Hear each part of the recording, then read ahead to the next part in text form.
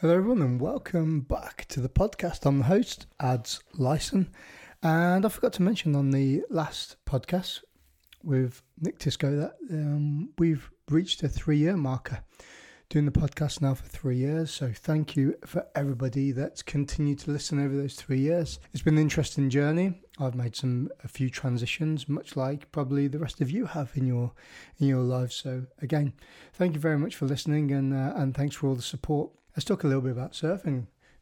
I haven't been in the water for at least 2.5 months now. Here in the UK, the waves have been pretty poor. I live about an hour's drive away. So my local spots have been working, but the swell period's been pretty rubbish. So I haven't really ventured out. I've had a little go on my surf skate, around my house and down on the seafront where I live, but nothing crazy.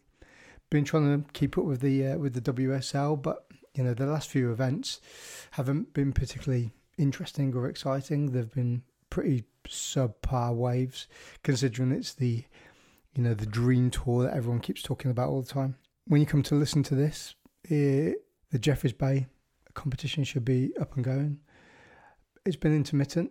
The waves at the moment I've been watching this morning have been pretty decent. So hopefully the comp's going to be pretty good, and the forecast looks pretty special for the next week or so. So it's just see how that unfolds. It's one of those waves that I've really wanted to go and surf. I missed out on a few trips going there. Maybe it's a bucket list thing to go there and do that. But the flip side of it is, as well, is do I really want to go and surf a really sharky cold water spot? I don't know. It's one of those things, isn't it? I'm a surfer, passionate surfer. So should I be going? Yeah, just go and do it.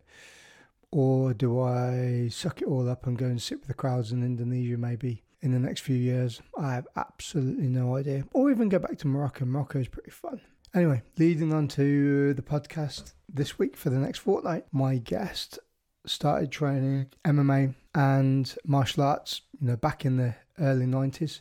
He started his pro MMA career around about 1997. So he was one of the pioneers in the UK for MMA. Little did he know that back then, but his name is kind of embedded with that kind of core of grappling and martial arts fighters. He's competed in lots of different fighting productions, from Cage Warriors to Polaris, which is his most recent fights in the last couple of years, some grappling fights. I have to say, this man is an oracle when it comes to martial arts and grappling, jiu-jitsu, judo, all that sort of thing. He is a role model for most people, I would guess, if you know him. Very inspirational. So, without further ado, please enjoy my conversation with Leigh Remedios.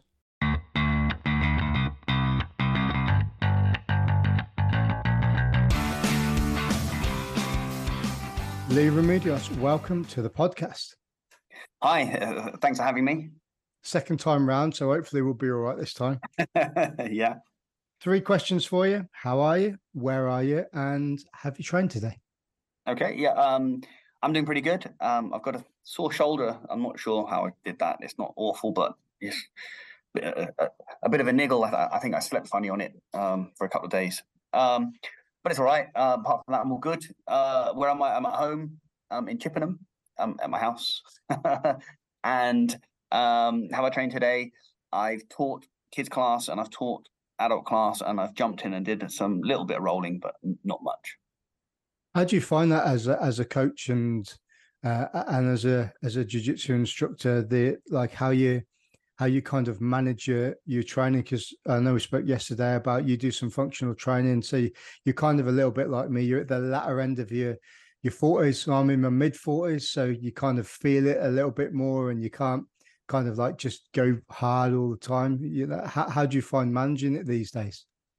So I don't find that my age is really much of a problem yet. Maybe a little bit, but no, not really. I always found that when I was younger, I'd train like an idiot and I'd be injured or I'd get ill. And I'm smarter now as I've got older, just as you learn more over time. And I'm probably more healthy now than I was when I was younger because I'm not overtraining all the time. So yeah, I'm just smart about it.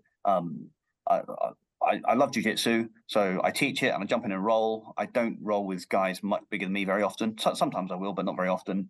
I don't tend to roll with people that go crazy. I'm quite selective in my training partners. I'm not interested in winning a match in a roll. I'm much more interested in just trying to work on something I'm trying to work on. If you tap me, no problem. I'm happy to tap it in a roll. It means nothing to me. So yeah, I do all the things I suppose that are cliches that people think that you don't really have to do. Like I don't roll with an ego. I try and eat somewhat healthy. I don't smoke. I don't drink. I do some strength training. I do some cardio. I do some mobility work. All the boring stuff that you hear about when you're younger, and then you realize as you're older, yeah, you do need to do it. And I'm all right for it. I think it works.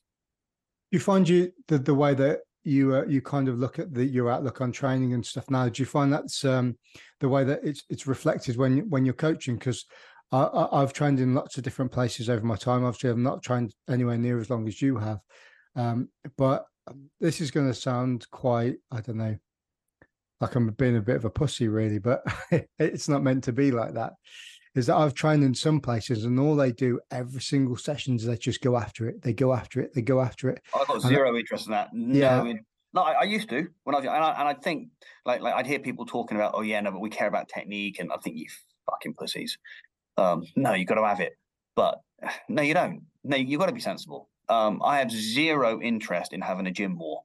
Now, if you come into my gym and you act like a dickhead, yeah, I'm probably going to beat you up, right? And yeah, we're going to have a fight, but it's not what I want. I mean, as a coach and a gym owner, kind of that's my responsibility. But I'd much rather just have a steady technical role.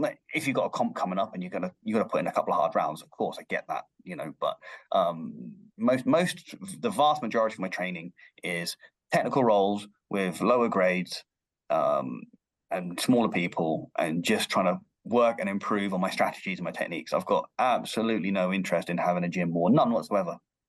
Love that. Got the same sort of like outlook on that as well. I think the way that I like to roll, and the way that I try and reflect that onto my students as well.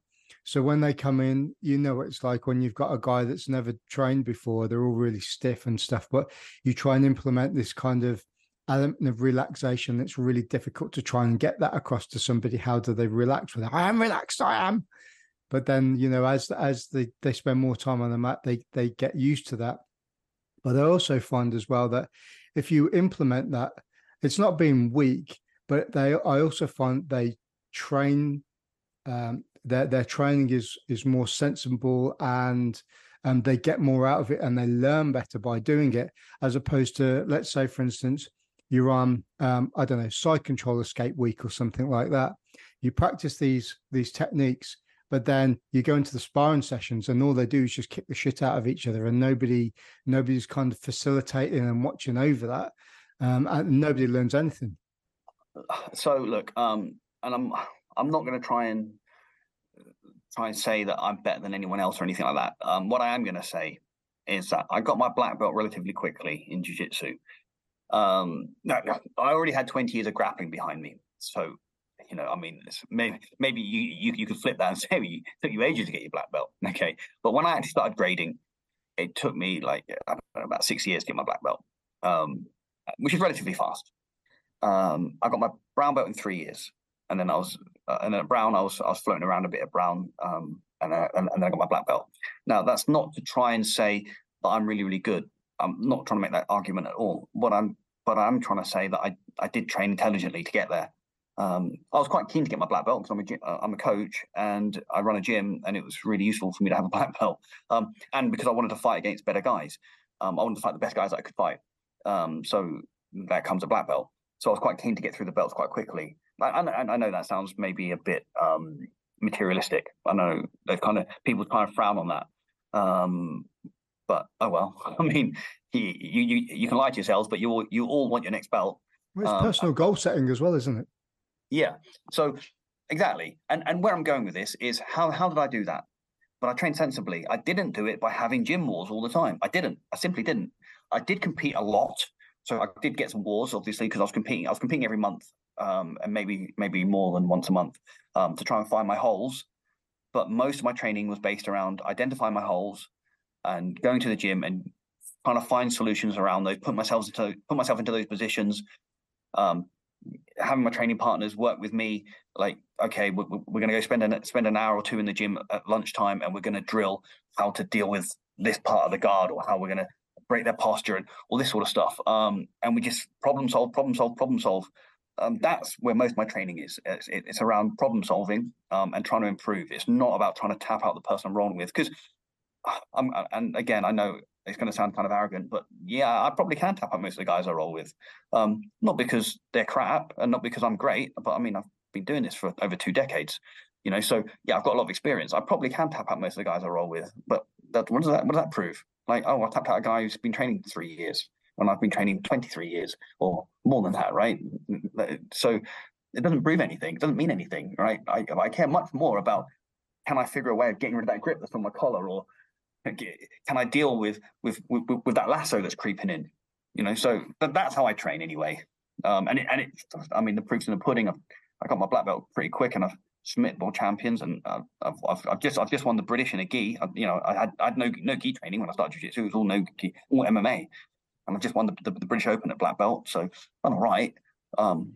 Not trying to say that I'm the best. Of course, I get smashed by a lot of guys, but I'm just trying to say that, for me, the proof's in the pudding. I train sensibly. I don't train mega hard. I train consistently, and it seems to be paying off. I think I went back over and did a little bit of research, kind of like on your background, and I think you had from Google. You can correct me if I'm wrong. That's all right. Yeah. So your first sort of like professional MMA fight was in 1997. Is that right? Yeah. That's right. Yeah. Over in Vancouver. Yeah. So when did you first start getting into? Well, I guess it would have been Valtudo back then, or something similar to that. When I was a kid, me and my mates used to watch. Well, I've always been kind of passionate about combat, and it wasn't available to me in Kent. Really, I did some judo as a kid. I did some kickboxing as a kid and some taekwondo. I've got black belt in taekwondo. I did what I could find. I did some Greco-Roman wrestling. That happened. I used to do track and fieldish athletics. I did compete in pole vault quite a lot. And after we did our session, then some guys came and did some Greco-Roman. So, oh, that looks interesting. So I jumped in and had a little bit of that as well. And we used to watch the shoot fighting stuff out of Japan. This was before the UFC. And it was, and I'd read about it in like Martial Arts Illustrated and these different magazines around in the 80s, Combat Magazine. And so I thought, well, it sounds like something I should implement in my game. But we didn't have anyone to learn with, so just tried, like, what's that, an arm bar? What's that? What's this leg lock? And a lot of the fights were fixed, so we're trying to copy submissions that aren't really submissions, like cross-face chicken wings and stuff. But we're doing our best, and so we started doing it. And then I was over in Vancouver. My dad lived in Canada. He moved there with his family. Like my grandparents and his siblings were over in Vancouver from Hong Kong, so he moved out as well.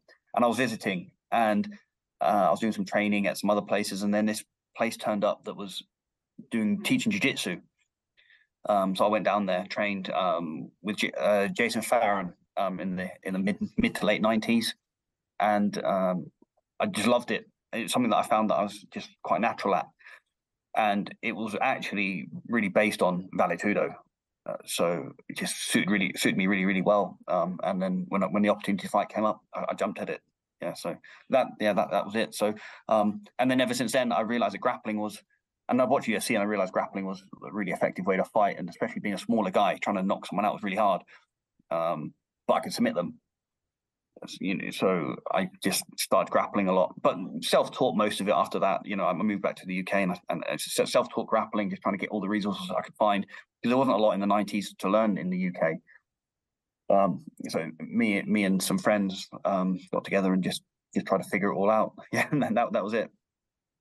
Yeah, it's quite without sounding sort of like derogatory, it's quite a familiar story for people that were into the fight game, back in back in the early days, whether it was karate or taekwondo or something like that. And, they found a few videos or, saw an article in martial arts magazines. And, if there's a younger audience there listening, there was no internet then. The internet didn't really kick in until sort of like, the 2000s and a little bit later on that where it became popular. So everything was through like magazines and articles in the back of that and newspaper advertisements. And, you'd send off your little clip off a coupon, wouldn't you? You get your VHS or your Betamax video through, and sometimes it'd work, other times it wouldn't, and it wouldn't work if it was a foreign import either. You had to have a special thing for that. And and it's worth noting as well that jiu-jitsu and a gi wasn't, at least in the circles I was in, it wasn't very popular,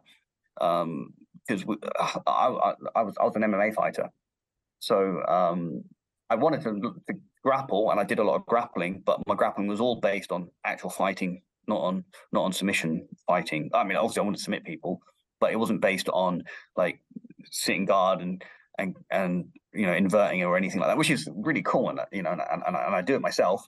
Now I do jiu-jitsu competitively rather than MMA, but the grappling was all take them down, get on top of them, punch the shit out of them, take a submission. If they're on top of you, close your guard, hold them in tight, go for a submission or a sweep, or try and get back to your feet. Right? That was so. I mean, whilst that has served me well in jiu-jitsu, there was definitely, and one of the reasons I switched to jiu-jitsu was because there's a lot more to grappling for jiu-jitsu than there is grappling for MMA.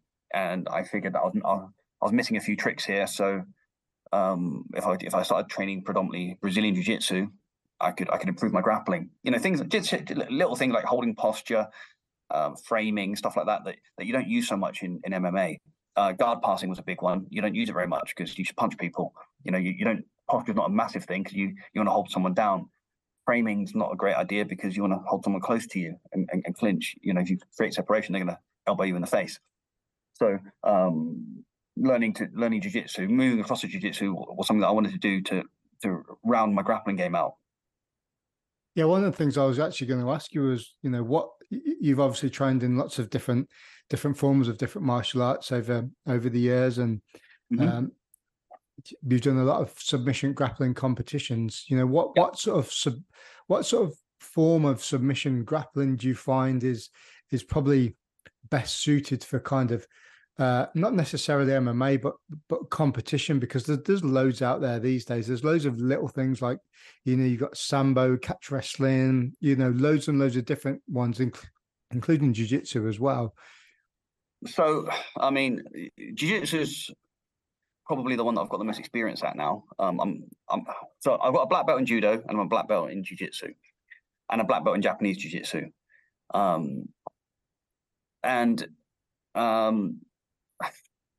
I think it depends really on the rule set. It really does, because grappling for judo is different to grappling for jiu-jitsu. Because if you throw someone flat on their back, you win by ippon in judo. If you throw them and they're not quite flat and you get a wazari, then you can enter the ground game, but you get stood up quickly. So what that does is it forces you to be more dynamic in your grappling. You're not going to sit there and slowly and methodically look to get the grips to deal with their guard and then try and back step over the feet and try and move your own into side control. Take your time, isolate an arm, or tie them up with the lapel. And you can't do that. You simply can't do that in judo. You can't. You have to throw them, jump past their legs, and rip on an armbar. You have to smash your way into a juji, or you've got to get your strangles and you've got to smash them on. You have to. Or you get stood up. You can have a full-on submission if the ref's a bit clueless, which a lot of them are. I don't want to insult anyone, but it's a reality. Then they're going to just stand you up. I've been mate out of submissions, right? Well, what? I've got a submission on, right? He's in a full-on saikaku. Hey, I'm gonna what? But that's the way it is. So where I'm going with this is it completely depends. Like in jiu-jitsu, you can get penalized for stalling, and you can get penalties for different things. Put your hands inside the wrong part of the sleeve or the collar or whatever, right? Or in the trousers.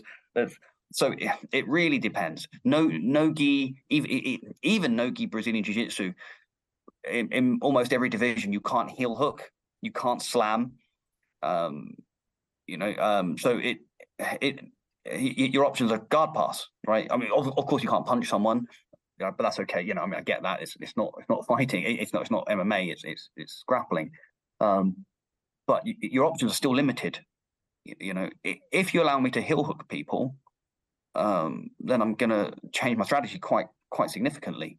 I'm not going to worry about passing the guard so much, and I don't need to, because as I go to put pressure on you, you're going to put your guard up, and I'm going to grab your leg. So I know it's a bit of a crap answer, but what's better depends on the rule set.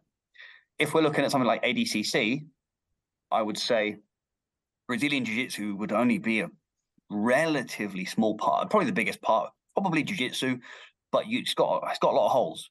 I get brought in to do seminars for Jiu-Jitsu gyms, despite the fact that I've only been training Jiu-Jitsu for a small period of time.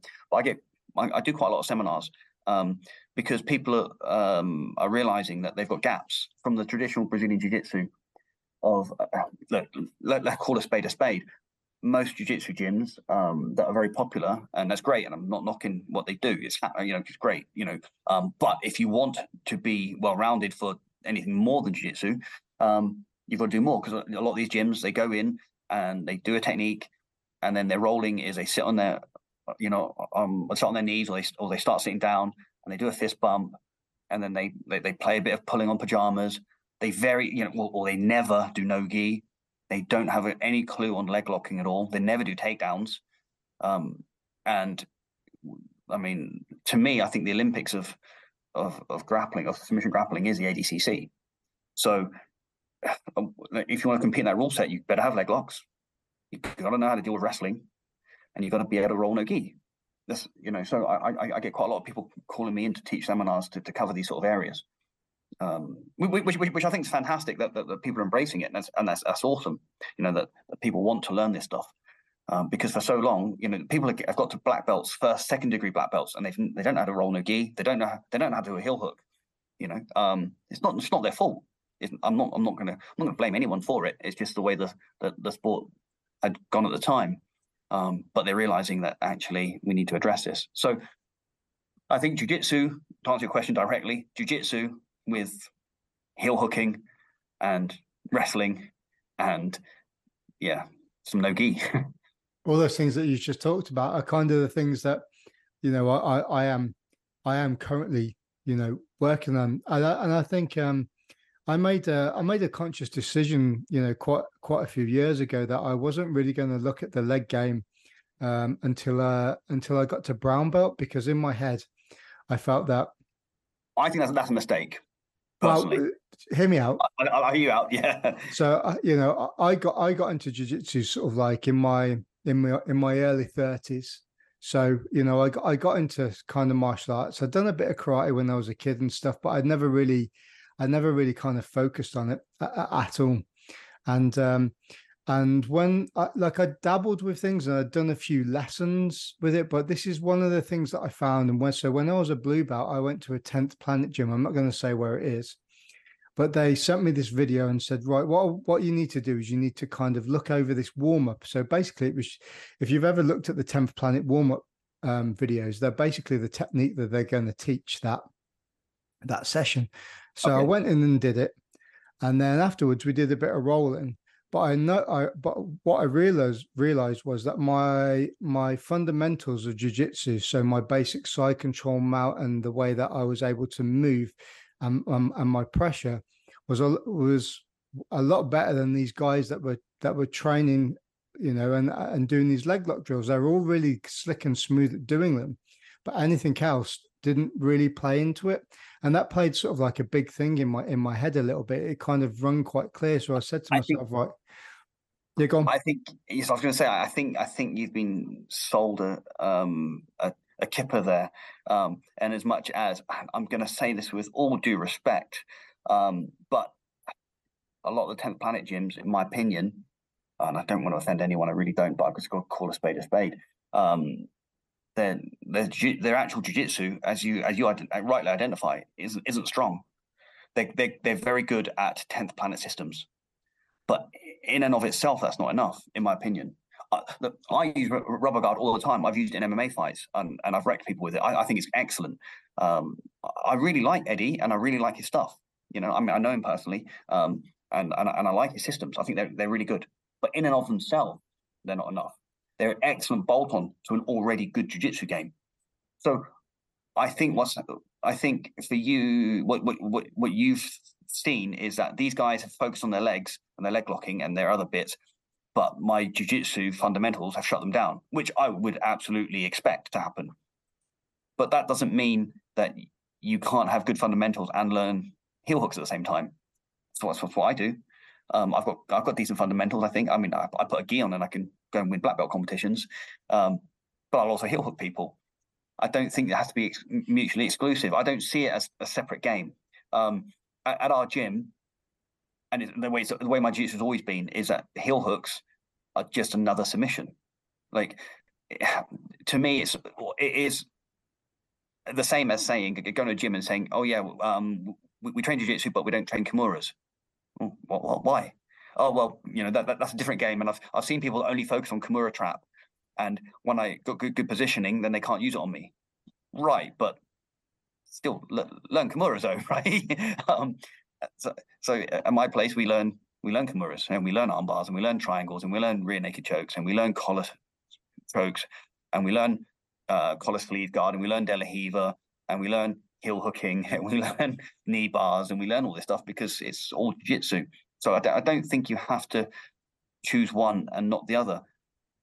Now, I understand the argument as well that people say if you focus on leg locking, then your guard passing might not ever develop. And I get that. I do. And I think there's some merit to it, especially because I said it myself earlier that if I'm allowed to heel hook, I'm not going to focus on passing the guard so much. But jiu-jitsu competitions don't allow you to leg lock properly, don't allow you to heel hook, certainly not knee reap, at least at any level, until you're, apart from adult no-gi, brown and black now. You can't do heel hooks or knee reaping until you're a brown or black belt. So all the way up to brown, you have to learn to pass guard anyway. But in the meantime, learn some heel hooks, learn some leg locks, because you're going to have, you don't want to hit brown and then leg locks are allowed and you haven't got a clue and you've got to play catch up. Right. So I kind of knew some basic ashigamis and leg entries. Played with entering into the saddle quite a little bit. Okay. I knew how to do a straight ankle lock. I understood the concept of heel hooks, knew how to do it. But so going back to kind of what I was saying is that so when I hit brown belt, that's when I really kind of started focusing on it a little bit more.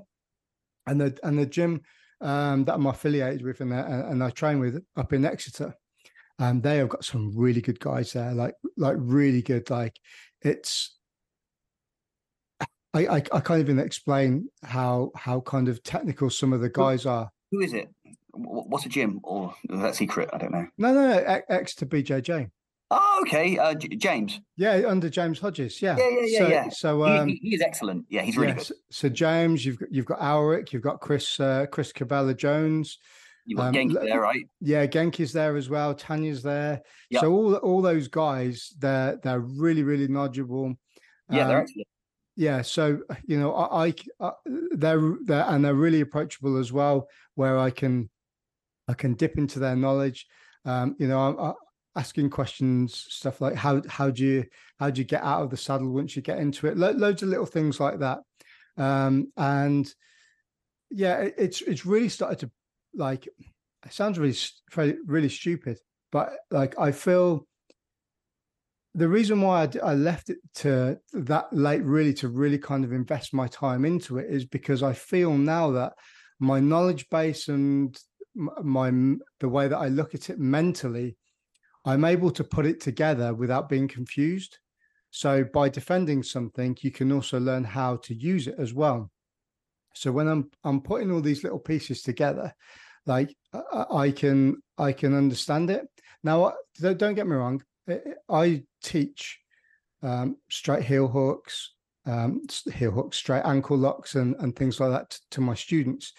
Again, so they have a greater knowledge. I have touched on heel hooks before, but nothing super complicated. Just the application of them and what they can do, and if they do use them, they need to use them in a slow applied manner, not ripping them on so people are getting destroyed. So that's the same for any submission though, right? You don't want to exactly I guess kind of circling back to my point. To me, that they're just another submission, like every other submission. They just I don't want to rip on a Kimura. I don't want to rip on an armbar. I don't want to rip on a wrist lock. I don't want to rip on straight ankle lock or a knee bar or a guillotine or anything. I don't want to rip on any of this stuff. To me, they're all submissions and they're all valid, and I just learned them all from the beginning. People do it differently, and I'm not going to say that you're wrong for doing it your way, but it's not the way I would do it. It's not the way I did it, right? I think leaving any part of your jiu-jitsu till later on, I think means you've got a hole there, So and it becomes a weaker area. I understand. I get it. So going back to what you were saying about applying everything, there's a couple of guys that are former MMA fighters that I train with as well, and their submission stuff is not necessarily great, but they're really good at pinning you to the ground and moving out of the way of you trying to apply your different types of guards. It's almost kind of nullified, and it makes it really interesting to train with them as well, because you're thinking about what they're doing. Now, if you don't train wrestling or you've never done wrestling before, the way that a wrestler moves to a guy that trains jiu-jitsu is kind of like a white belt that has never trained Brazilian jiu-jitsu before. Yep. Now I love this, right? Because I was talking about this the other day. You get a guy that comes into the gym, never trains before, and you try and pass his guard or something like that. It can be really difficult sometimes because they haven't got that learned neural pathway to understand what they're doing. But then once they learn it, they kind of lose it a little bit, and they go into working the jiu-jitsu game as opposed to going back to kind of that sort of I don't know anything, so I'm going to do this, which is kind of right in a way. And that's kind of how I see wrestlers, right? Is that they're really good at kind of keeping the distance, keeping their hips away. If you go to put your foot onto their, hip, or you go for their legs, they're moving around somewhere else, or, takedowns, their posture's really good. They're really quick coming in for takedowns and stuff. So you have to sprawl hard, or, make sure you get those double underhooks in, or at least an underhook. So I find where the point of where I am and when I'm teaching, I love where I am at the moment with it. Just because you kind of absorb everything, you can understand what's going on, and then you can kind of replicate that, but also disseminate that information down. And that's kind of why I love jiu-jitsu, and kind of I kind of had this rapport with it outside of surfing, is because I feel it's like there's a bottomless pit to it. There is no end to it.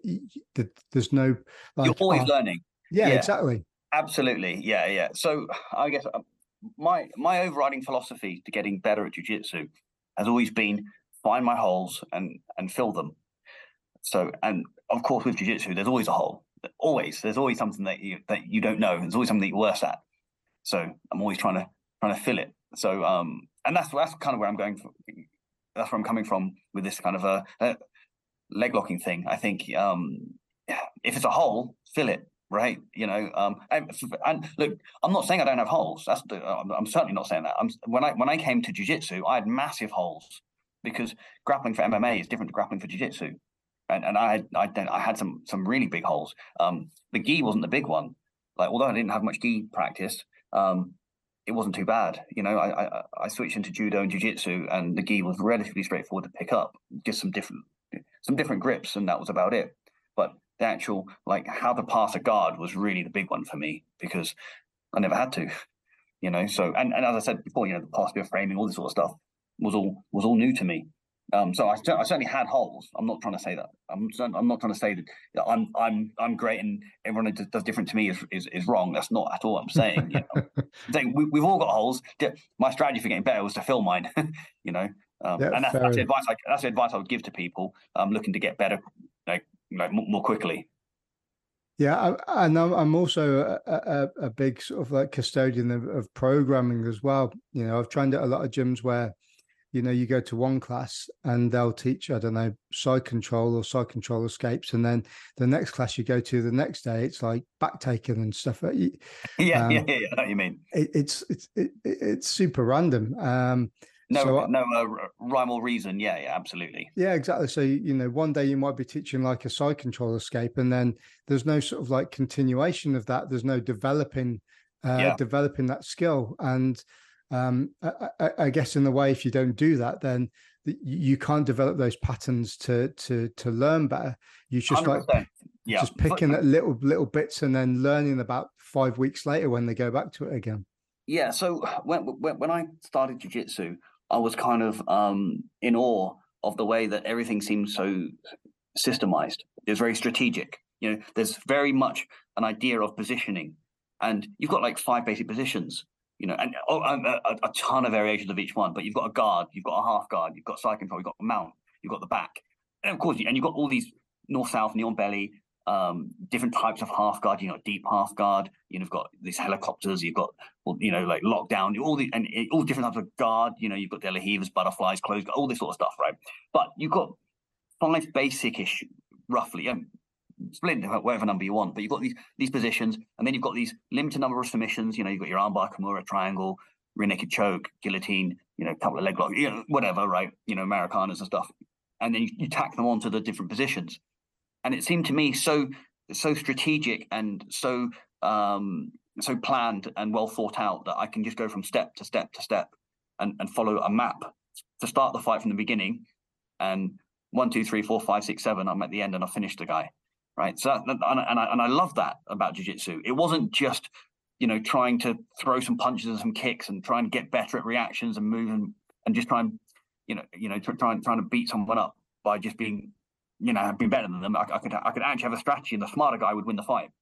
But I think somewhere along the way where jiu-jitsu kind of exploded, and I don't want to say it watered down because that makes me sound like one of these bitter old men, like, it was all fields in my day, right? I mean, that's not what I'm trying to say, but I do think that somewhere along the way, when people just decided to put the gi on and never do no gi and never do takedowns and never do leg locks and any of that stuff that's applicable to real fighting, when it became a very specific sport, I think in a lot of way that, and it became commercial, and people lost the passion in some cases, and some gyms they've moved away from the systemization, whereas I think it's really, really important to systemize your jiu-jitsu. If I, for example, like it doesn't matter what your favorite guard is, but whatever it is from your favorite guard, you're going to have a number of attacks that link together. I know you do, right? You're going to have a strategy that you're going to go here from whatever guard you choose. Maybe your guard's butterfly, maybe it's lasso, maybe it's whatever it is, spider, closed guard. You're going to have attacks. And when that doesn't work, you're going to switch to the second one that you've already got planned. And then when that doesn't work, you're going to move to your third one and be a sweep or a submission or whatever, because you've systemized it. You know, you're a high grade jiu-jitsu player. You've got a systemized guard. We all do. But just like you're saying, people aren't teaching systems. They're teaching a technique, and the next class is another technique. Whereas, where's the link? Yeah, there is none, right? Teach a system, and because it really, really helps your students when they can understand it. Otherwise, they've got this massive spectrum of techniques, this massive like plethora of moves, and they just got to try and pick one from here and one from here, and one of the big things that I see, one of the biggest gaps that separates someone that can't grapple very well, like a white belt to a blue belt or a blue belt to a purple belt, is technique selection, choosing the right technique at the right time. And if you systemize it, you kind of take away the guesswork and you help people just have a pathway. You know what you're meant to be doing because there's a system. You know that when you're in this position, you know that when you're in closed guard, that you've got to attack their posture, right? There isn't, we close the guard, we don't go, the guy sitting up, we don't go for guillotine, right? We don't try and take his back from there, we break him down first. We systemize this. We get our grips. We break his posture. Then we isolate an arm. If that doesn't work, then we do this, and then we get the overhook. And we go to the triangle or whatever our system is. And people aren't doing that, and they used to. I think jiu-jitsu used to be really systemized, and then it kind of moved away from that. And I'm hoping it moves back towards systemized jiu-jitsu. But I think it's going to have to by natural selection, because I think the gyms that don't are going to kind of get left behind. The gyms that don't embrace the ADCC stuff and don't embrace the systemization, I think they're going to fall to the wayside, because their students are going to end up with they're going to go to the franchise schools, right? And I won't mention any names. I won't throw anyone under the bus, but they're going to move to the franchise schools, right? And the independent schools are going to just destroy them in competitions.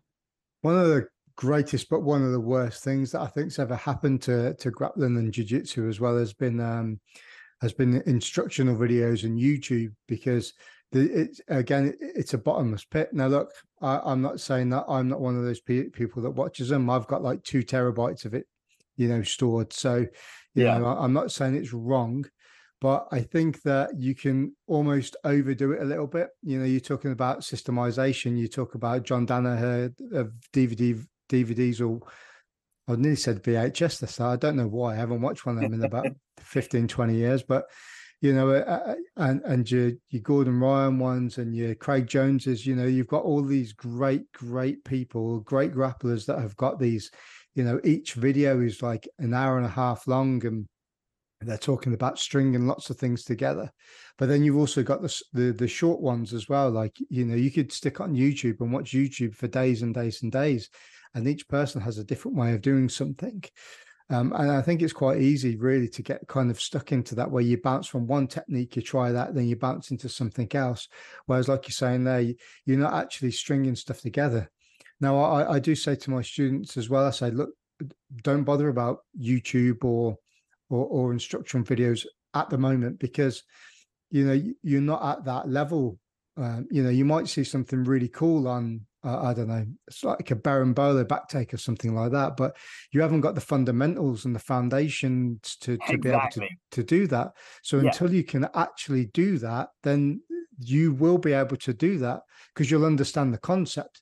But when they try and do it, you must have had it as well, where people try and roll into a back take from your half guard or something like that, and you're just like, that, mate, what are you doing? And you just take the back, and you're like, so like what I get people come in, I get white belts, and they come in and they'll say to me, and I sound like I'm shitting on white belts. And I think, of course, we were all white belts at one point, right? So we all start somewhere. When they come in, they say, "Oh, I saw this great video on YouTube. Oh, I'm already face palming," and I'm like, "But okay, yeah. What's this technique?" And then they'll show you, and I go, "Right, okay." But look, the reality of YouTube and jiu-jitsu on YouTube is that I don't know if I've ever seen a technique taught on YouTube that I think is complete, ever. And I don't think that's the fault necessarily of the guy showing it. I don't think these people are showing half-assed shitty techniques. I mean, I think a lot of them are doing exactly that. A lot of them are showing shit techniques. But I don't think that a lot of them aren't doing that on purpose. They're showing their version of the technique that works really well for them. But you don't have the opportunity to ask them the question, because let's say you've got some black belt showing a technique that he's done a million times before. He goes, okay, well, you grab the collar and you grab the sleeve and you do move like this and you put your foot there and over they go. Super simple. Right, okay, except when I try it, they pass my guard every time. Oh, right, yeah, well, obviously you need to have some guard retention in place. Okay, but I can't ask you that because you're a YouTube video. I can't interact with you and ask you when I fail at your technique. I can't get you to correct me on it. So that's the problem, I think, that a lot of people are going to face when they see a technique on YouTube, and it might be a very valid technique, but when there might be some detail that you haven't picked up on that you can't see, or the guys take it for granted, and I think that's the case in almost all of the techniques. That I think that the best you can hope for, really, all I've ever really taken from YouTube, and I do watch a lot of it. I watch YouTube all the time, but the only things I've ever really taken are the odd concept here and there, and maybe a partial part of a technique that I'm already working on, and that might be the missing key detail that I need to finish the technique off. Like I'm going for something, and I'm finding every time I try this, the guy happens to grab my trouser. And then the technique is use your foot to block their arm so they can't grab your trouser. Ah, right, okay, yeah. But the rest of it I already had in place. So I pick up a finishing detail maybe here and there, or I pick up a concept. But very rarely will I pick up a full technique, and certainly not a full system off of YouTube. It's just simply because you can't interact with the person. You could put a comment in, I suppose, under their video, but you're not gonna get any feedback from them. So for that reason, it's virtually useless. I guess you could argue that that's kind of like the conceptual idea behind sort of modern jiu-jitsu these days. Really, is that you can learn at home, but unless you actually are a regular at a gym, you train, I don't know, a minimum of like 3 or 4 times a week, where you're kind of pulling all those fundamentals together that we're talking about, regardless of kind of what level you are at, and you're training them. So I talked about mind mapping before, so you've got those linked neural pathways going on in your brain to be able to put all that together and think like you do. And again, that comes to time served on the mat and the level that you're at as well. I guess in some way it's really good. There isn't a substitute for mat time and good instruction. There simply isn't. Can you do it yourself? Well, I did, but I've been doing this since the mid-90s now. It's taken me a long time. Much easier if I had a coach to guide me, right? And my students pick stuff up much faster than I ever picked it up because they've got someone who's done it and can tell them how to do it.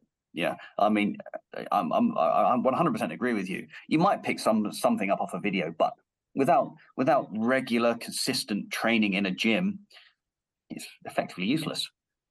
How do you find the correlation between the guys that you see, or what's your opinion on the guys the guys in your gym through competition or your competitors and your guys that just turn up for like fitness or just because they enjoy the sport? Do you see the levels are different, or how do you kind of see that with your students at the moment? So for sure, the guys that compete are better. That they are. Now, correlation doesn't equal causation, right? Does it?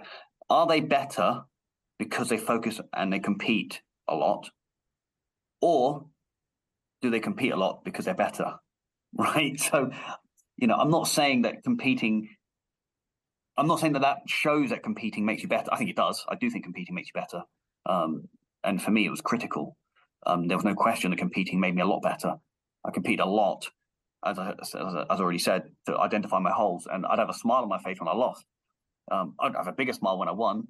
I'd have a smile on my face when I lost. Oh, right, yeah, he got me with that, but I'm going to figure that out now. Oh, right, yeah. So I was susceptible to that sort of grip and that strategy, or that deep half guard that flipped me. Right, okay, I need to work on that. Right, so I got better because of that. So there is definitely a correlation between the guys in my gym who compete, and how well they do in rolling against the other guys. I don't think that, as I say, I don't think that proves it. I don't think that proves that competition is better, but I do think competition does make you better. Because you focus on it more, and by competing a lot, you get to find more of your holes. I mean, the best guys in my gym do compete, and they've got better from competing. I don't think that's really debatable. So to answer your question directly, yeah, that's it. The guys that compete are better, and those that compete get better. Yeah. How do you see your jiu-jitsu going? Because you've in the last few months you competed on Polaris, didn't you? Like, was it a couple of Polarises ago you were on? It was almost a year ago now. I competed on Polaris last September. Was that when you won by? Was it ankle lock you won by? I can't remember. I won by heel hook. Yeah, that's right. Yeah, but it was like in the first couple of minutes, if I remember. Oh no, he was pretty good. That was Nick the Tooth. Okay. Yeah, so he's won the worlds. So he's pretty good. But he didn't have a strong leg lock game. So he's won the IBJJF World Gi and no Gi a number of times. I mean, in the Masters division. And he's a bit older than me as well, so got to take that into account. But he's not a big leg locker, and I think he's trying to get into it, and he wanted to be on a professional show like Polaris. And so they asked me to jump in. I said, yeah, okay, sure. I looked him up, and geez, the guy's won the worlds a number of times. He's going to be really hard to beat, and he was hard to beat. And when I was on top, I couldn't get hold of his legs very well. I tried, and I couldn't get hold of his legs very well, and he had a strong guard, and I couldn't get through. So then when we got reset, I sat down, which I think shocked a few people because I'm a top player, right? But I sat, and as he came forwards, I inverted on the legs, and I took a heel hook. But that was just my day. I think if we competed IBGF rules, I think he'd wreck me. I don't think I could score on him at all, to be honest. It was just the fact that the rule set didn't favour him. So and I get a lot of people think that I'm a leg lock specialist, and I'm really not. I just, as I said earlier, I just consider them the same as everything else. Like, if the guy didn't have any triangle defense, I would have probably triangled him, right? But he did have very good, he's very good at that sort of stuff. He's got excellent jiu-jitsu. I picked away, here, there. I try and tap away and find the holes. Right, found one. I'll go for that, right? So that's why I believe in being well-rounded, So but that was in Sardinia, because I go out to Sardinia every year for the summer camp. It's fantastic. Every September, and I was going out there anyway. And so they said to me, Leigh, you're going to be out anyway. Do you want to fight him? His opponent's pulled out. I'm like, I was looking forward to just having some fun in the sun and going on the beach with my mates. But yeah, I guess I'm going to train and fight this guy. That was it. Yeah, so I was on Polaris, and I won by heel hook against a guy that doesn't train heel hooks. So not as impressive as it might sound. I think those sort of shows that have been absolutely amazing for the sport itself. I mean, I remember going to either the first or the second one that was down in Poole, and I think that was the one with Gary Tonin and is it Magalise was on it? The really big, like thick, muscly guy. Okay. And that was a really good show. And then I took my daughter last year up to Cardiff. And it was just another level again. The one that's just been on, I managed to watch that, and I just think putting like you're saying, the ADCCs and all those sorts of things are really kind of making their mark, and especially with like the UFC and the rise of like Cage Warriors and ONE FC, and people are becoming a little bit more interested in it. It's not having that sort of like upturned nose like it used to be like 10 years ago, even when I started, training. That MMA and grappling, submission fighting kind of had that cage fighter kind of stereotype behind it. And now people are seeing it as like, a lifestyle choice. I'm mega into my surfing, hence the grumpy surfer. So, that's got a stereotype behind it. All surfers are stoners. And it's come out of it's coming out of these stereotypes, and people are seeing it's really good for like your mental health, your physical fitness, your mobility. It adds something else. Self-defense and all these kind of things are coming out, and loads more women are getting introduced into the sport, and you can see that through social media and the posts that people upon there. And so I think kind of like the televisation and the advertising has been amazing. I really want to kind of take my hat off to these promoters that do this sort of stuff. And I'm going to be honest, I hate competing on these big pro shows. I don't mind going to a sports event or a sports hall somewhere where there's 8 mats and everyone competing and nobody's bothering. But when you've got like all eyes on you on a professional event and it's televised and everyone's watching you, that's not my thing, So I don't really enjoy it. But I do want to take my hat off to them, because when they started, like, you've got to think like Polaris. They did their first event over, is it St David's Hall over in Cardiff? I went along to it. I just try and get involved in some of this stuff. Like, I just hear they're running a professional grappling event in Wales. Well, that sounds pretty interesting. I'm just going to buy some tickets and go along to it.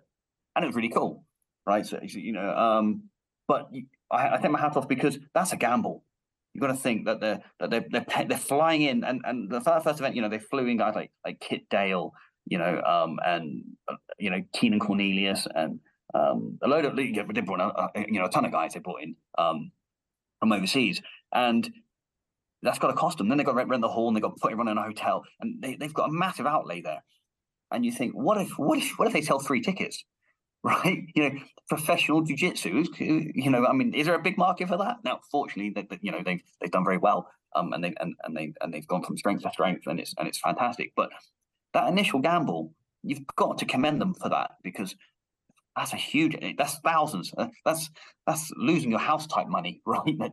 That if it goes wrong, your missus is going to leave you over it.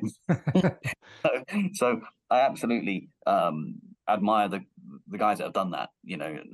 So hats off to them. And same with the MMA promotions. It's the same sort of deal. When you're bringing in some names and you're renting out a massive event or an arena, and you're bringing in the cage and paying all these fighters and like, geez, you got to be able to cover your costs, and you got to be confident that you can do this, because it's not an easy game, right? So yes, I absolutely agree with you that it's fantastic that it's blown up, but it's not because people haven't had a lot of commitment, because they've had to take risks, and they've had to gamble, and they've had to be committed to making this work, and they've got to have their head on straight, and we have to recognize that it's the success of the sport is due to these people.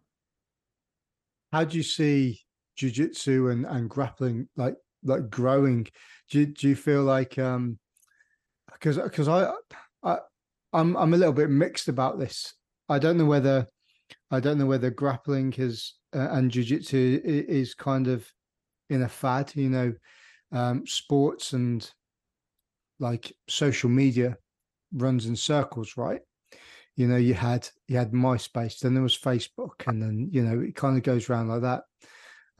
Do you see jiu-jitsu being kind of a sort of an elongated fad for people, or do you see that it's just going to kind of grow exponentially, maybe even replace judo in the Olympics? Maybe, I don't know. I mean, what's your opinion on it?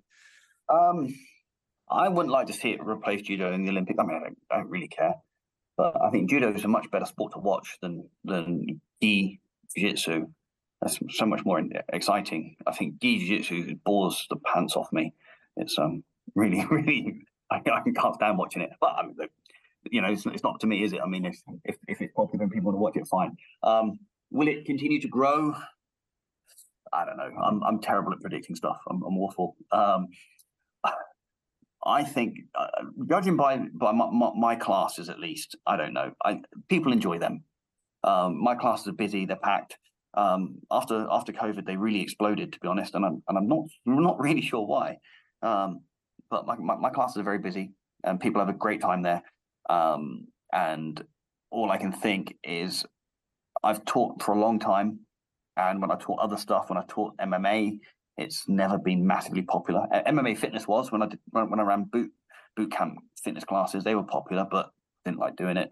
But I've taught like other arts and stuff, and it's never really taken off as much as jiu-jitsu has.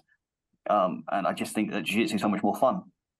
So whether it gets bigger or not, I don't know. But I think there'll always be a market for it, because people come along and they have a go and they think, wow, this is great. I get to have a pull around. I get to break a sweat. I get to have some fun, get to have some contact. I'm not getting a black eye out of it. I'm not getting concussion, and I'm getting the piss taken out of me, at least in my gym. But it's a way to spend your evening and have some fun and get fit, and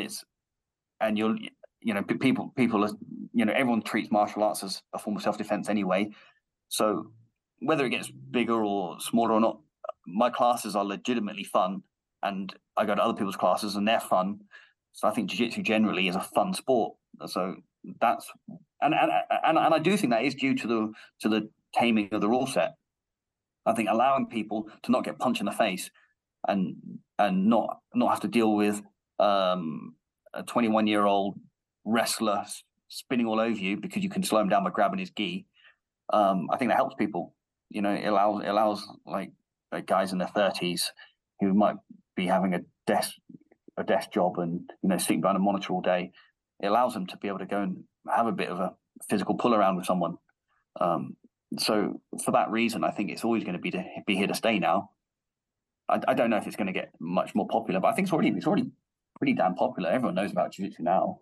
I think it's kind of like the catch-22 situation, really, isn't it? So, like, you know, I think well, you've got like Mark Zuckerberg competing in competitions. You've got a lot now. A lot of well-known celebrities are practicing jiu-jitsu and even competing in jiu-jitsu. So I think it's out there. Everybody knows what it is, and it can't really go away. Well, it's that middle ground, isn't it? You're not going to a boxing gym and getting your head punched, and you're not going to an MMA gym or a kickboxing gym and and getting smashed. You can go into a safe environment that's Yeah, like a padded cell for I don't know for. it's a full contact sport. I mean, that's what it is. Let's not beat about the bush. It's a full contact sport where you win by making your opponent give up, right, or completely dominating them physically, right, to score points. But you're doing it without getting head trauma, which is fantastic, right? Yeah, you're going to pick up injuries if you train like an idiot, right? Because I've trained like an idiot and I've got a load of injuries. But if you train sensibly, it's a safe sport, and it's you exactly like you say. You're not getting punched in the face. You're not getting booted across the chops. You're not getting ground and pounded. And similarly, you're not in a hallway lining up, flicking punches and kicks at thin air and shouting, "Yeah, yeah," in a line. I've done it. I've got black belt in it. I wasn't even going to talk about that, but you brought it up, so. But I mean, like that's not for everyone, right? And people are realizing that it's not effective for fighting, right? And it's effectively a form of dance. But look, and I'm not going to knock it. Like I said, like if people want to do that, and you want to stand there and you want to flick your feet around, and there are some benefits to dance, right? It's great. You get your heart pumping, you get to move around, you get some mobility going. You might do a load of push-ups, you learn some discipline. You're not going to get the same sort of workout you're going to get from jiu-jitsu, and you're not going to get the same sort of level of contact. But if it's what you enjoy, it's what you enjoy. But I think it's kind of time has kind of come now, and people are realizing that there are better ways to do a safe martial art, than learning patterns and forms and trying to break boards. I want to change the direction of this conversation a little bit, just because we've been nearly going an hour, and I'd like to get your opinion on it, because everyone that I speak to jiu-jitsu about and has their own gym, I like to get their kind of opinion on is okay, running their own gym, because yeah, I think definitely from what I've heard over the last few 10 years that I've been training, is it's kind of like the dirty word in the jiu-jitsu word. No one really talks about jiu-jitsu as a business. It's more about the community and stuff like that. But yeah, for anything to thrive and to have a nice clean place and to be able to have a good area, you've got to kind of treat it as a business. So I mean, what's kind of like your outlook and all that sort of thing, and yeah. Sure. what's your opinion? Okay, so I'm in a bit of a unique, maybe not fully unique. I'm sure there are other people in the same boat as me, but a little bit of a unique situation in as much as I'm an engineer and I do all right. I earn all right as an engineer. That's my income. That pays my mortgage. That pays for my kids' like trampoline lessons. It pays for me to go on holiday. I mean, jiu-jitsu doesn't. I can promise you that. But my gym's tiny. I haven't even got a toilet in my gym. It's a tiny little unit with some mats, a small cage, and some bags. And then I've made the most of it. I've put up a climbing wall and I've put like bars across the ceiling and stuff, because they don't take up any space. But I'm in there in the evenings and that's it. I've got my own unit, I've got my own gym, but I'm not in there very often. It's not my main source of income. So, I mean, my take on this is going to be different to someone that's paying their mortgage by it. Now, so when I have to kind of caveat that, because when I talk about how I coach people and how I do things, it's from a different lens. And I do very, very few private lessons. I teach the only private I do regularly is I teach a lad. He's a Ukrainian kid, comes over. So he's here. Like his family have fled because of the war, and I teach him a free private once a week. Just because I think the kid's here and he's trying to do his best, and he's keen, and he's a refugee and he's left all his family and friends behind, right? And I mean, it's just awful. So so I just and I like him. He's a nice kid, so I do him a free private. But aside from that, I don't do privates. If someone wants to do a private with me and they want to pay me, fine. But I say to the guy, you don't have to do privates with me. You've got a question, just ask me. I'll give you the answer. Just ask me. Grab me after class or before class. If I've got some free time, I'll just do it with you. Or come to the open mat session and just ask me, and I'll go through it with you. You don't have to pay me for a private. I'm very keen on my students being very on being feeling like they can approach me and ask me anything on jiu-jitsu. I try and be very approachable, and I absolutely understand that isn't that's kind of a privileged position for me because I've got an income. If jiu-jitsu was my only form of income, then I'd probably have to charge for private. So I'm not going to knock people that do. I get it, I don't force anyone to buy kit off me. In fact, I don't really have any kit. I ordered some gis in for on demand. Some people wanted to get some gis done, so I said, look, I'll make some up, but give me your orders now so I can make them up. I don't have a stock that I try and sell because I don't need to. If you want to get a gi, cool, go on eBay or go to Tatami or go wherever, right? Go to like Jiu-Jitsu Brotherhood, shout out sponsor. But just go buy a gi. I don't care what color it is. I'm not going to make you wear white. I'm not going to. I'm not going to make you buy my kit. I'm not going to make you pay different memberships for different classes. You just pay a membership and come along. As long as we've got a gym to train in, then as long as I'm not paying out of pocket to teach you guys, then I don't care, right? So I have found though that philosophy has really worked well for me, and whilst I'm not trying to actively, I don't advertise. I don't pay for any advertising at all. I've got a website that costs me like 15 quid a year or something to run or something. I put it up myself. It was awful for a while. Well, it was awful for about 2 decades. And then I got some feedback like, your website is really bad. Yeah, but I don't care. It's funny.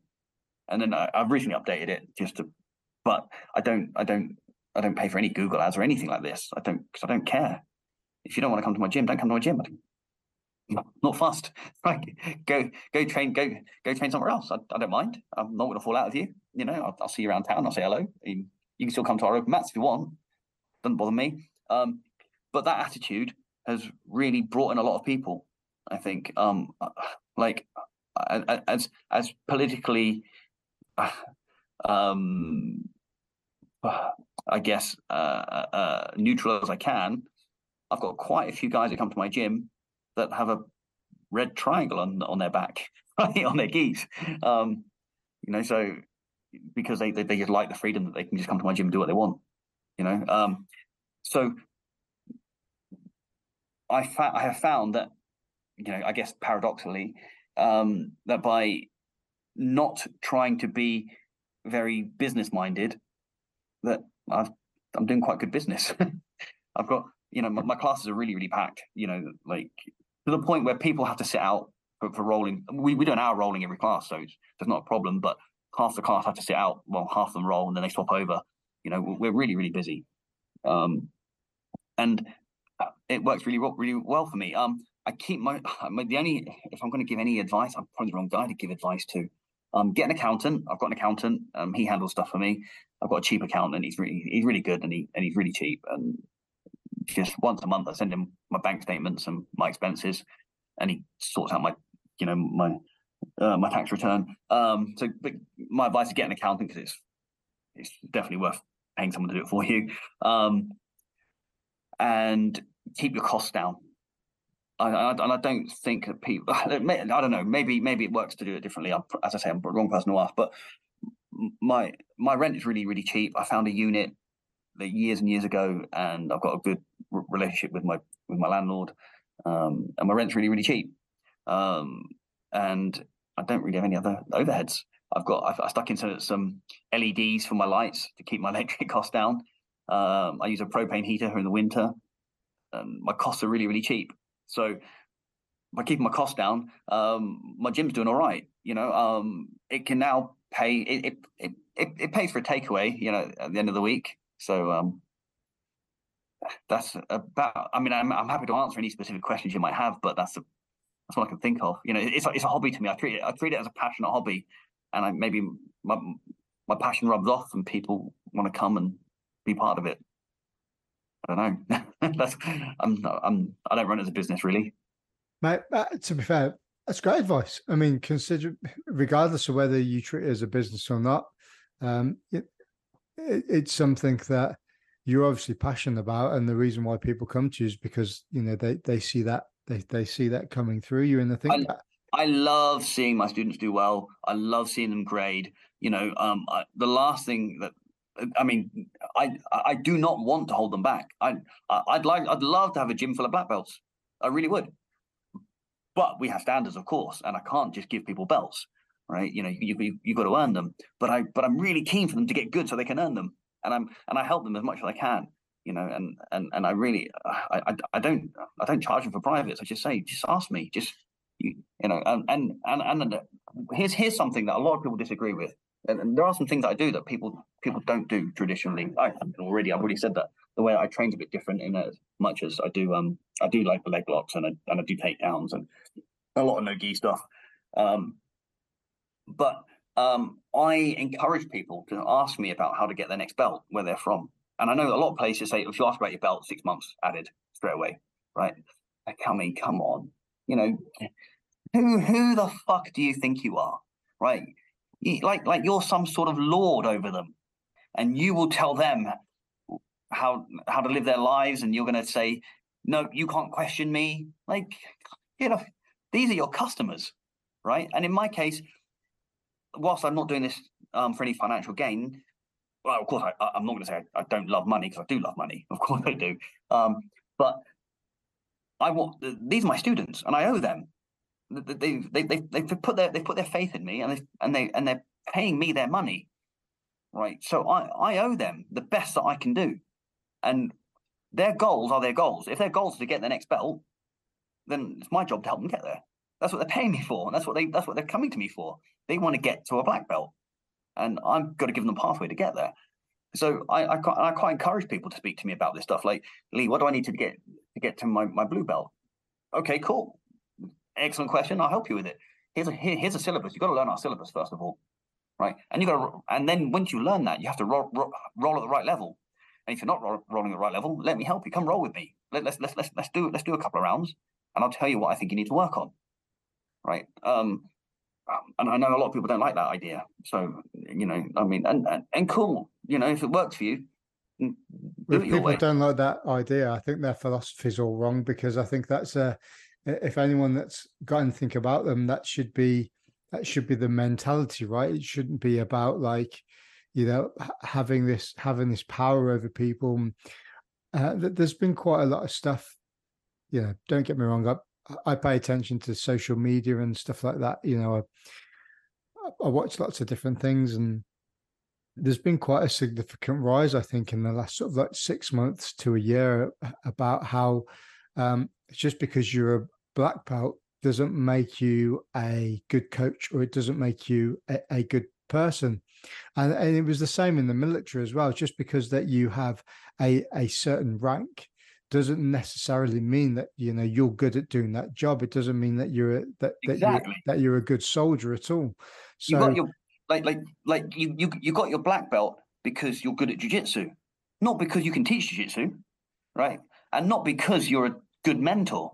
And that's a responsibility. When you're coaching people, you have a responsibility to them. But I've met coaches that only care about money, and they only care about what they can get out of it, right? Look, and look, I get it. They're in a different boat to me. They are paying their mortgage like this. So look, I understand, but I really cannot get on board with these people that insist on you call them by the right title and you have to show them some level of respect. Like, being a black belt hasn't earned you the respect. It hasn't. I'm just gonna, all it means is that you've been on the mat a long time. That's all it means, right? Now, if you want to respect me for being on the mat a long time, well, that's cool, but I get that respect by I have a black belt and I wear my black belt. That's my respect, right? You don't have to call me professor. I mean, that's fucking bizarre. I feel it really weird anyway.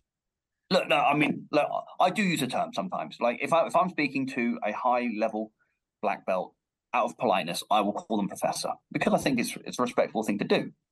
But they don't. If they start insisting on me, I'll be like, I probably don't want to hang out with you, right? You're being weird, If people want to call me professor, they can do. I don't know if anyone's ever.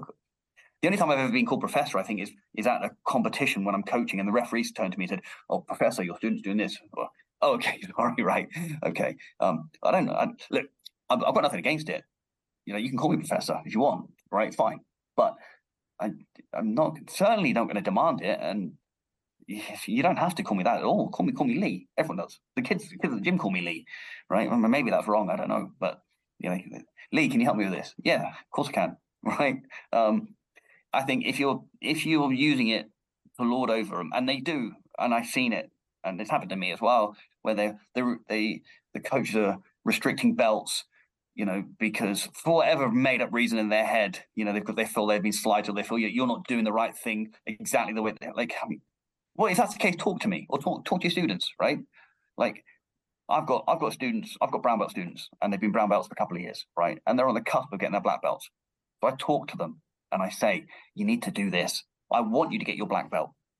But I can't have you going to an open mat and I'm not going to name anyone because all my brown belts are good, right? But I can't have them go to an open mat, for example, wearing a black belt, and have someone come up to them and say, "Oh, professor, I'm struggling with this technique, a very basic technique, like maybe like a cross choke or an Ezekiel or something like this, and can you help me with it?" And they say, "No, I don't really know." And I know that happens, but not to one of my black belts, right? If you're going to get a black belt from me, you're going to be well-rounded and you're going to know, at least have a good grasp of the fundamentals, right? So where I'm going with this is, but I'll tell them. I say, look, you need to do this. And I think you could really benefit from doing a competition. You don't have to win it, but I think you'd learn a lot, right? And you don't have to. I'm not going to say you have to compete to get your belt. You don't, right? But if you want to hit those marks, we've all got our own metrics that we want to go by. And I've got mine, but I'll tell you what they are. I want you to be able to know these level of techniques. I want you to be able to roll at this right level. Can you hold your own with other black belts or other brown belts or other purple, whatever grade you're going for? Can you hold your own with them? Can you, within your own weight class and gender and age bracket, of course, right? I'm not going to expect you to be able to, I'm not going to expect a 50-year-old man to be able to hold his own with a 21-year-old purple belt. I mean, that's going to be a ball ache for all of us. But a lot of these guys, they won't tell you that. It's just this kind of kept secret, and only they have the access to it. Because the reason is because it's all subjective, which is the wrong way to do it, right? Have some objective metrics. Don't be a prick, right? You're no better than anyone else. You still wipe your ass, right? You still pull your pants up. You still go to bed, right? You're just like any of the rest of us, right? Yes, you're a black belt. We are black belts. That doesn't make us better than anyone else. It makes us better at jiu-jitsu probably, because we are, right? And then when you get black belt, you'll be as good as us or better as well, right? But we're not better people. Don't think that we are. Don't hold it over people, because I think that's, maybe I'm going to be a bit of a rant here, but especially when, as most black belts, including myself, we've all got holes in our game. So to think that to act like we're all knowing and all, and superior, like we're not, right? And I don't like that. I don't like that attitude. So I don't do that in my gym. I encourage my students to ask me what they need to work on, and I don't try and hold anything over them. And I know it sounds like I've been on a bit of a rant there. But... Oh, mate, love it. Do you know what? Finishing on a rant. Let's finish enough, because we've just been going for over an hour now. I'd like to fire 5 quick fire questions at you before we finish, if that's all right. Yeah, sure. Go ahead. Okay, so here we are. So the first one is, what's your favorite submission? Rear naked choke. Is it rapid fire, or do you want me to explain? You can explain. Okay, the reason I like the rear naked choke is because no matter how tough someone is, no matter how strong their arms are, no matter how, I've cracked guys' arms in competition, and I've had my arm cracked and not tapped. Right, it happens. But rear naked choke, strangles are superior because it doesn't matter how tough they are because they go to sleep. But the rear naked strangle in particular works in any rule set that allows you to do it. It works very, very well.